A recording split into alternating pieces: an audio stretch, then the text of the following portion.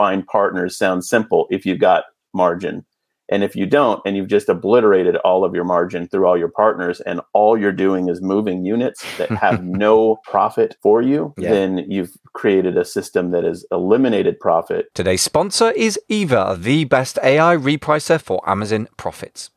Private label sellers are you wasting your cash. Eva reprices your products for you, and the result is up to 50% more profits. Eva serves hundreds of seven-figure sellers in the USA and is now out for British and European sellers as well. For a 15-day free trial, go to amazingfba.com/Eva. That's amazingfba.com/EVA.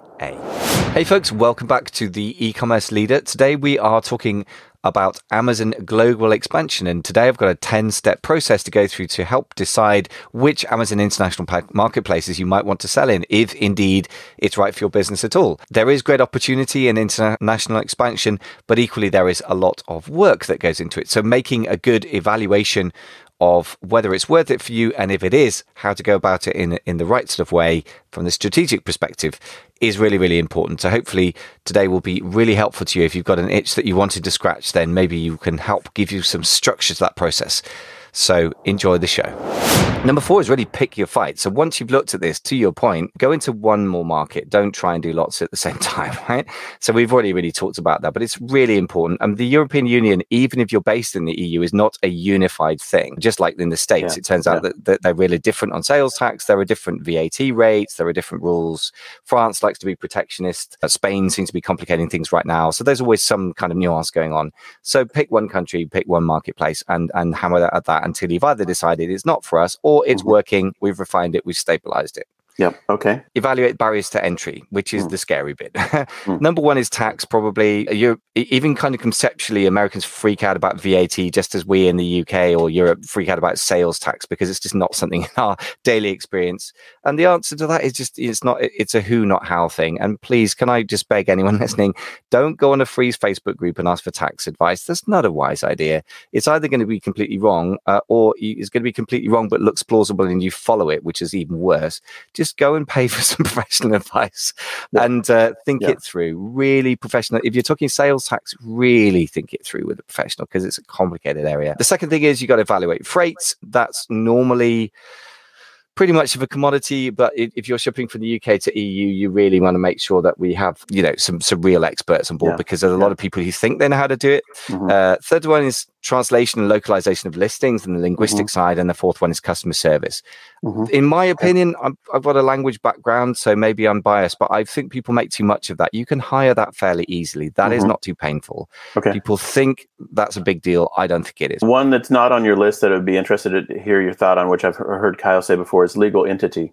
Do you need a business itself in Germany or a business set up in whatever country? Yeah. That's a good question. I mean, that's really one for the lawyers to mull over, I suppose. I would say my experience with, if you're UK based and you want to sell in America, you don't probably need a US entity. And I would argue that you probably do not want to be getting a US entity because California particularly, but other states as well, are starting to come after people for all kinds of taxes I had never heard of in my life. And I'm not sure I'd want to be overexposed to that, to be honest. So most of the time, UK entities seem to work internationally quite well. America has a kind of alphabet soup of legal entities, so I'm not even going to go into that. But maybe I think that's less likely to be the case than you might think, but you'd have to talk to a lawyer, I guess. What steps? Contact or find partners. So this is the who, not how piece. What existing partnerships do you have to solve issues already, and how quickly can you find help? And as I said, just make the offer to anyone listening. Do hit me up on PM or email me if you've got a specific issue around tax, freight, whatever. Not because I'm an expert, I am not, but I know a lot of people who are as well. So that's really quite straightforward. But the quality of your partners is critical. They need to know their business because without them, the whole thing falls apart. With great people, you just phone them, they solve the problem, or email them or whatever, and then you move on. I think that there's a sub-thread, though, underneath that one that is a little bit of a tell for the quality of your business, which is as soon as you start to say, I need a partner for this, I need a partner for that, you start to see the dollar signs, ching, ching, ching, ching, ching, ching, come in, and you're thinking, how do I pay for all of these partners to help me run this abroad? And it immediately comes back to economics of your business, the quality of your business, whether you've got unit margin and whether you've got a business that really is scalable. And this is, one of the reasons why the businesses that have fantastic unit economics and real value kind of inherit for you as the owner are much more scalable than ones where you're eking out a real low margin. So obviously this, find partners sounds simple if you've got margin.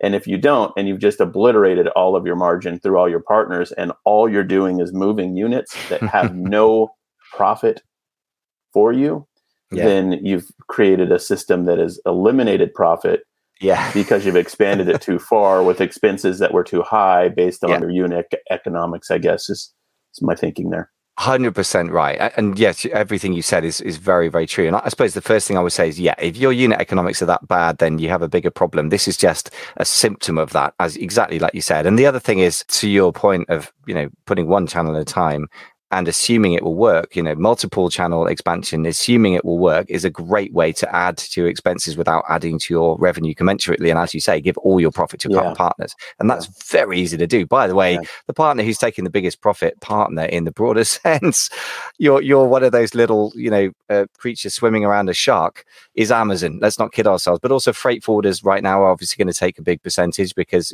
freight's super expensive. And you absolutely have to have an evaluation stage before you scale it. And that's really critical to build in. So that's one of my steps. Oh, there you go. Okay, step 7.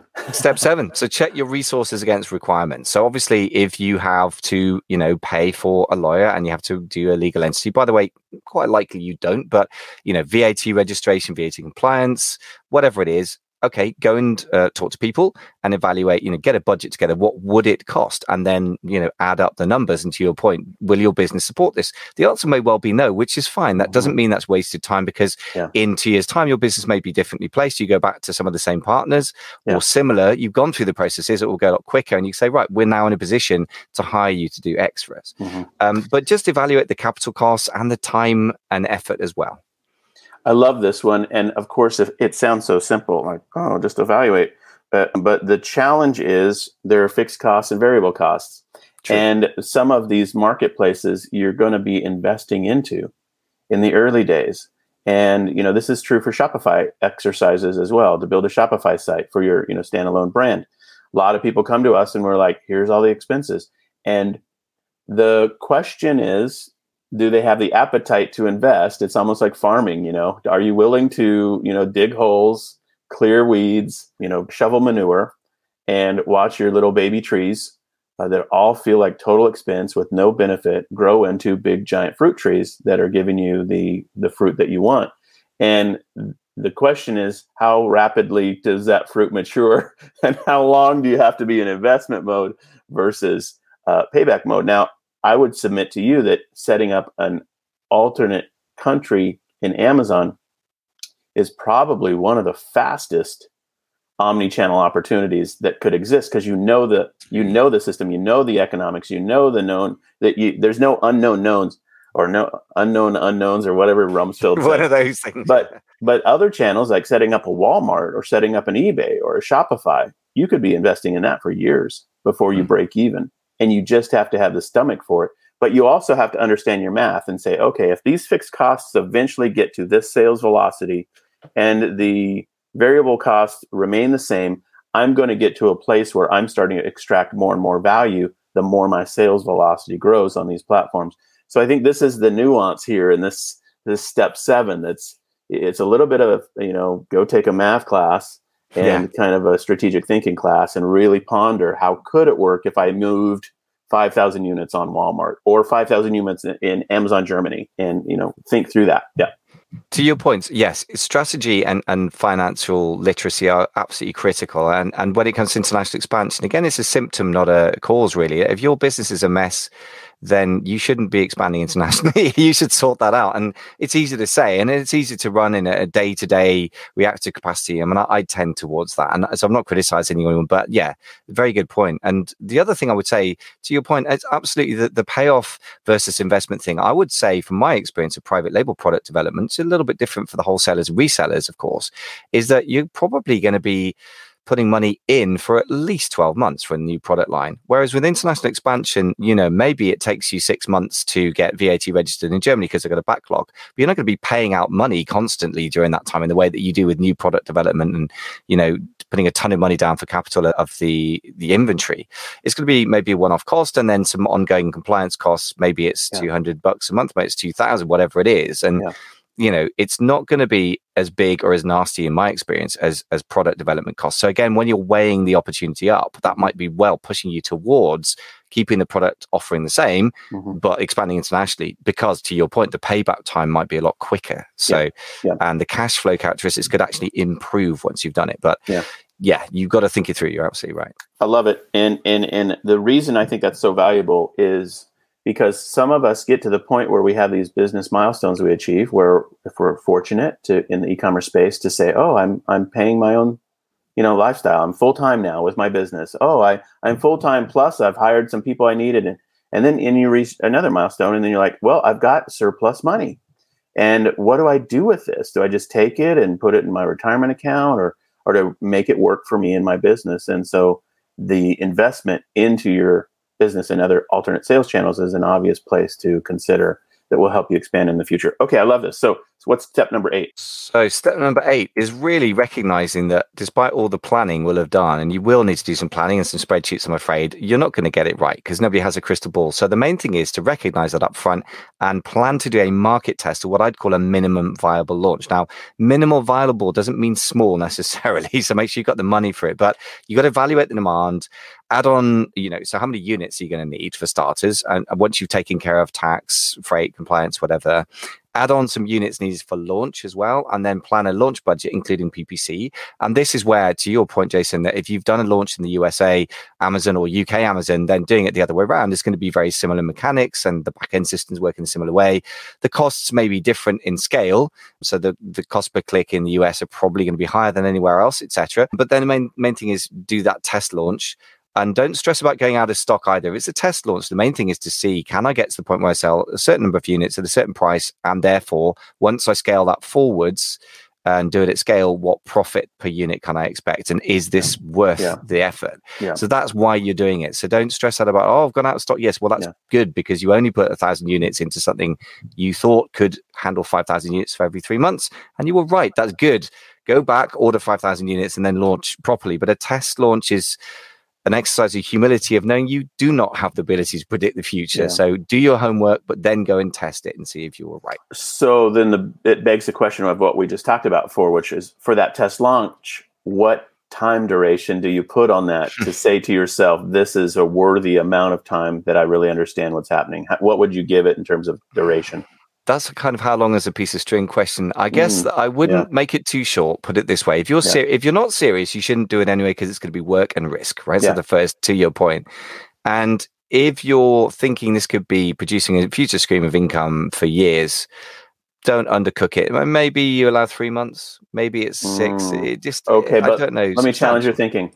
Wouldn't you want to get through like any kind of big holiday sales thing? Like, I mean, if you're in European marketplaces, do they have a Christmas time Q4 push just like in the US? Is it 100%, big, Black Friday, Cyber Monday exists beyond just the US? So maybe if you're talking about the timing, as in which part of the season to launch in, then I would definitely avoid Q4 because if you're coming from nowhere and everyone's spending like crazy on PPC and ranking really hard because they're selling very quickly, it's going to be hard to make a dent. So if that's the question, that's a simpler one to answer. I would launch anywhere outside Q4 or whatever the equivalent. In gardening, for example, I know that February, March, April is big time. So launch outside of peak season, really. So, but to my point, the duration of your test needs to comprehend the peak and the valley.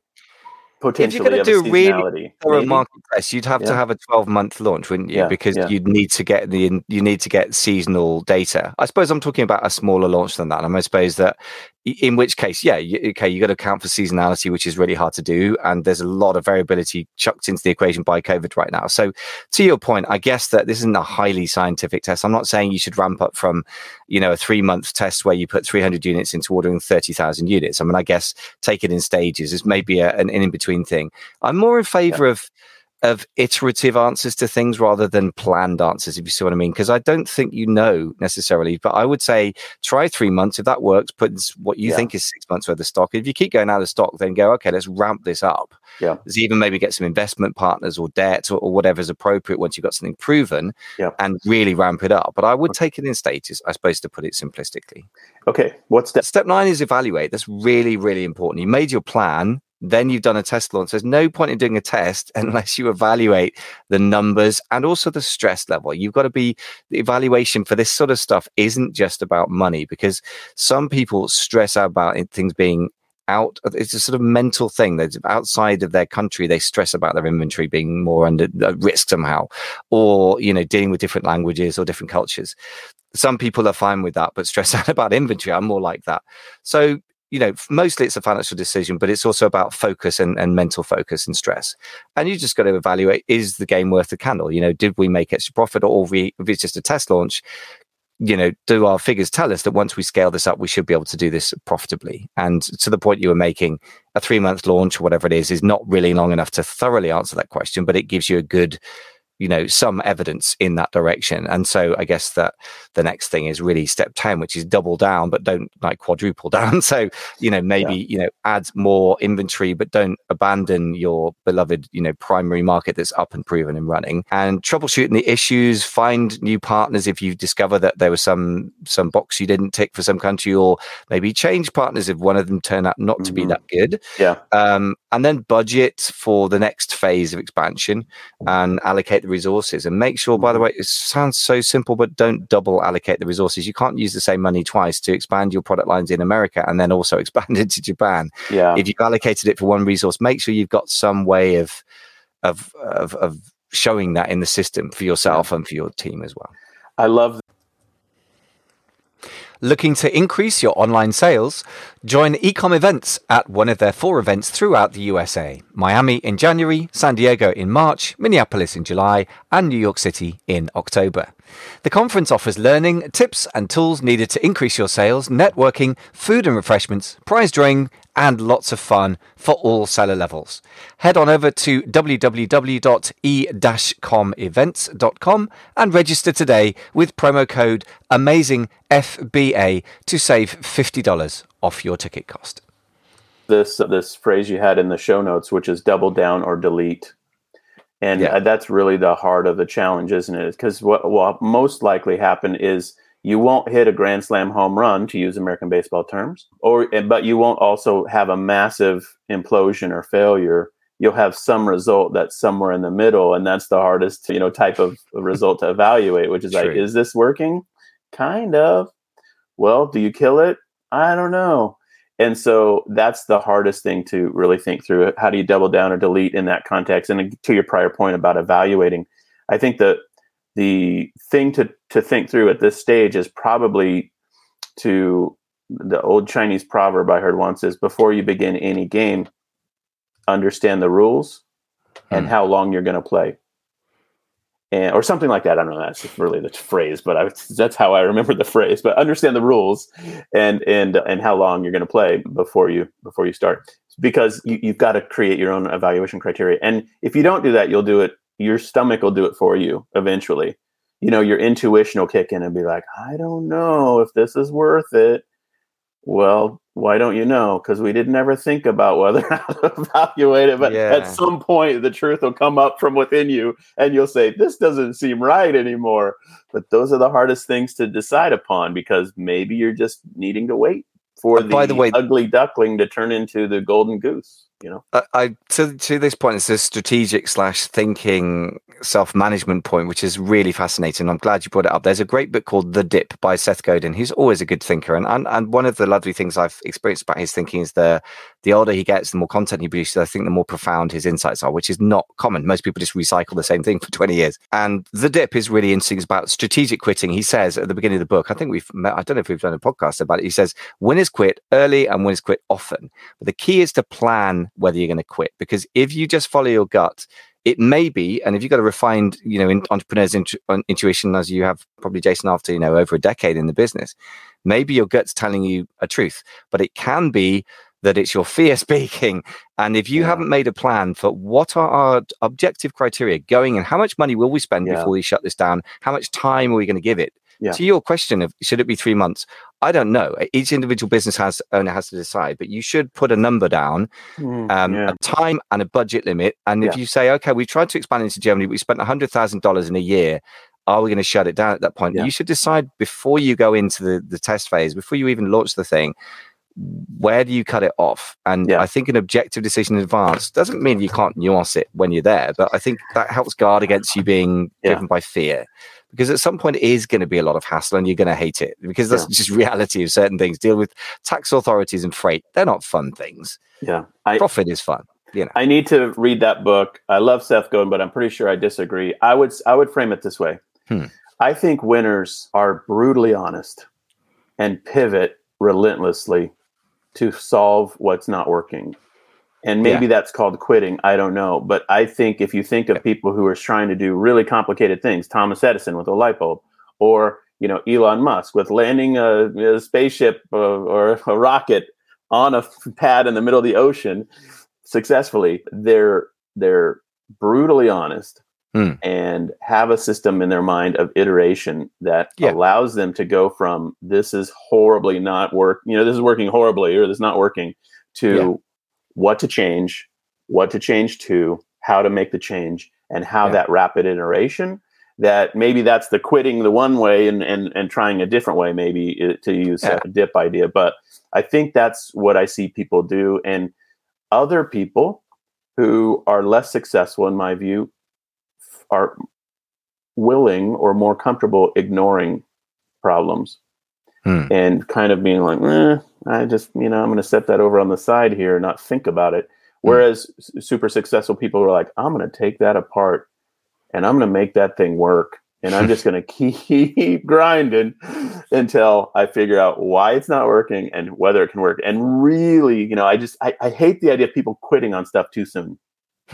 Yeah, well, maybe the nuance there is the word quit may mean different things to different people. Pivot is maybe, if you read the book, I mean, it's worth reading. I mean, you can evaluate for yourself and you may disagree and perfectly rightly so. But I think, pivoting is one way of looking at it. The other thing is, I'm not suggesting you just throw in the towel just because it's a little bit harder and takes longer than you think and costs more than you thought, because that's just normal for any new project, frankly, isn't it? It's more a question of not... being bloody minded and just keeping going for hours and decades when you should take the hint that Germany isn't for your product or Japan. Certain products resonate in certain marketplaces and sometimes the marketplace will give you the feedback. And as you said, if your gut's telling you this isn't working, that doesn't mean you should give up an international expansion. It just may mean that product in that marketplace isn't the thing. But you should maybe try the same products in a different marketplace and pivot. So to that point, in the end, it comes to the same kind of things, really. Wow, this is just fantastic, man. This is probably going to be 2 episodes in our podcast. Before we wrap up, I want to just ask you to do two things. One is to do a recap of the 10 steps, but also we usually have a set of resources in our show notes. And I've just noticed that your set of resources, you should just rattle them off to everybody. Yes, here as we talk it through. Just give us a overview of you've got like 7 or 8 bullet points here of resources. You want to do those and then do a summary and we can wrap up? Perfect. Yes. So our friend Kevin Sanderson is very good on international expansion, and he's US based, but he sells pretty much everywhere that there is an Amazon marketplace, as far as I can tell, certainly the usual ones. So he's worth following. He's got a nice knack of keeping things fairly simple. He's very positive, to your point, that he tries to see opportunity more than problem. So he's, very positive, typically upbeat US kind of guy, a guide for that. It sounds like Kyle Hamer is, your business partner in the advisory stuff, who I know well, is the man to talk to about US based sellers selling into Japan, which is an excellent opportunity to explore for everyone. Doesn't mean it will be for you, but explore at least. John Kant of Rising Sun Commerce, my friend over in the UK, deals with a lot of UK and US sellers expanding into Japan, and he lived out there and his wife's Japanese, so he's got a very thorough grasp of the culture, what will work there, what won't. A couple of other resources. If you're selling in multiple Amazon marketplaces and keeping track of the analytics, including stock control, which can be a nightmare, as I said, eva.guru is a very good resource for that. It's a pretty affordable and very powerful artificial intelligence system. Simply VAT, if you're wanting to sell in the EU, if you're UK based, or US sellers selling in the EU or UK, they really are very, very good at this stuff. We've tried multiple different partners for VAT, and these guys deliver very consistently. YLT Translations from Jana Krekic. I deal with lots of different marketplaces, different translating, and they're very sophisticated about that side. And two final things. That's the letter Y, the letter L, and the letter T. YLT. Exactly right. YLT. Exactly right. Yeah. They're not the cheapest, but they're very, very good. So if you're serious, then they will do a good job for you. Yep. And I would argue you shouldn't go into a marketplace that isn't a serious looking opportunity anyway. I think you're wasting your time. As we've talked earlier. Two final things, just mentioning the off Amazon expansion possibilities. Paul Sonnefeld, who's based in Australia, of Merchant Spring. They deal with analytics tracking across multiple different channels, including Amazon and off Amazon. And then Chris Scrimgeour of Payoneer, based in the UK, is very good for coming up with ideas for multiple international markets outside Amazon, which is going quite a lot beyond the sort of scope of what we talked about today. But if you're super ambitious, you may end up being multi channels in lots of different areas of the world. And there are many opportunities out there as well. Love it. So we'll have all those references in the show notes again on the ecommerceleader.com if you want to go and just, click through, but you can obviously Google all that stuff. But to catch the specifics, check out our show notes for this episode. Okay. You want to give us a summary of your 10 steps and maybe just the top level reason why international expansion is a great idea for people, and we can wrap it up from there.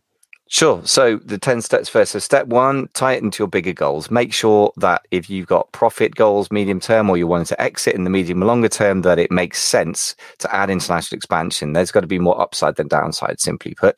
Second one is consider some of the alternative uses of your cash and your time and your team's sort of mental focus, which is new product lines versus new sales channels. Those are the classic expansion plays. Sometimes you should choose one or the other. And to your point, Jason, one channel at a time, I think, or one product at a time broadly, unless you're really good at mass launching products. I only know a few people I trust with that. Number three, evaluate the size of the opportunity. Probably start with the biggest markets. USA is an obvious one if you're not selling there. Germany, UK, Japan, obvious ones as well in terms of decent sized markets. And Germany and Japan are probably, for my money, more likely to be good opportunities just because it's more of a barrier to entry. Step four, pick your fight, i.e. choose one market at a time to expand into. Step five, evaluate the barriers to entry. They're probably going to be tax, freight, translation, and localization, and a little bit of customer service. Frankly, you can probably get away with Google Translate to start with there. And maybe legal entity things. You should probably talk to a lawyer. My suspicion is you can probably keep that simpler than you think anyway. Number six, contact or find partners to take care of the things like that. Number seven, check your resources against requirements, not just money, although that's obviously critical, but your mental bandwidth. Number eight, do a market test or a minimal viable launch. How long should that be? Maybe it's 3 months, maybe it's 6 months, but make a plan and stick with it. Number nine, evaluate the test launch, finances, but also mental stress levels. And number 10, double down or delete. If it's worth going into, go down into it properly. If it isn't, make a proper decision and just shut the thing down so it's not floating around, absorbing time and energy when it's not producing an upside for you. Terrific list, man. Wonderful. I really, really appreciate your points of view on this. It's fun to do this conversation with you there based in England, and for the US listeners to be able to check it out. In our statistics, most audience is either US or UK. I mean, that's like, 90% or whatever, or either one or the other. So we kind of get this dual, listenership. And so it's fun to have this type of conversation be across the pond, I guess, as they say.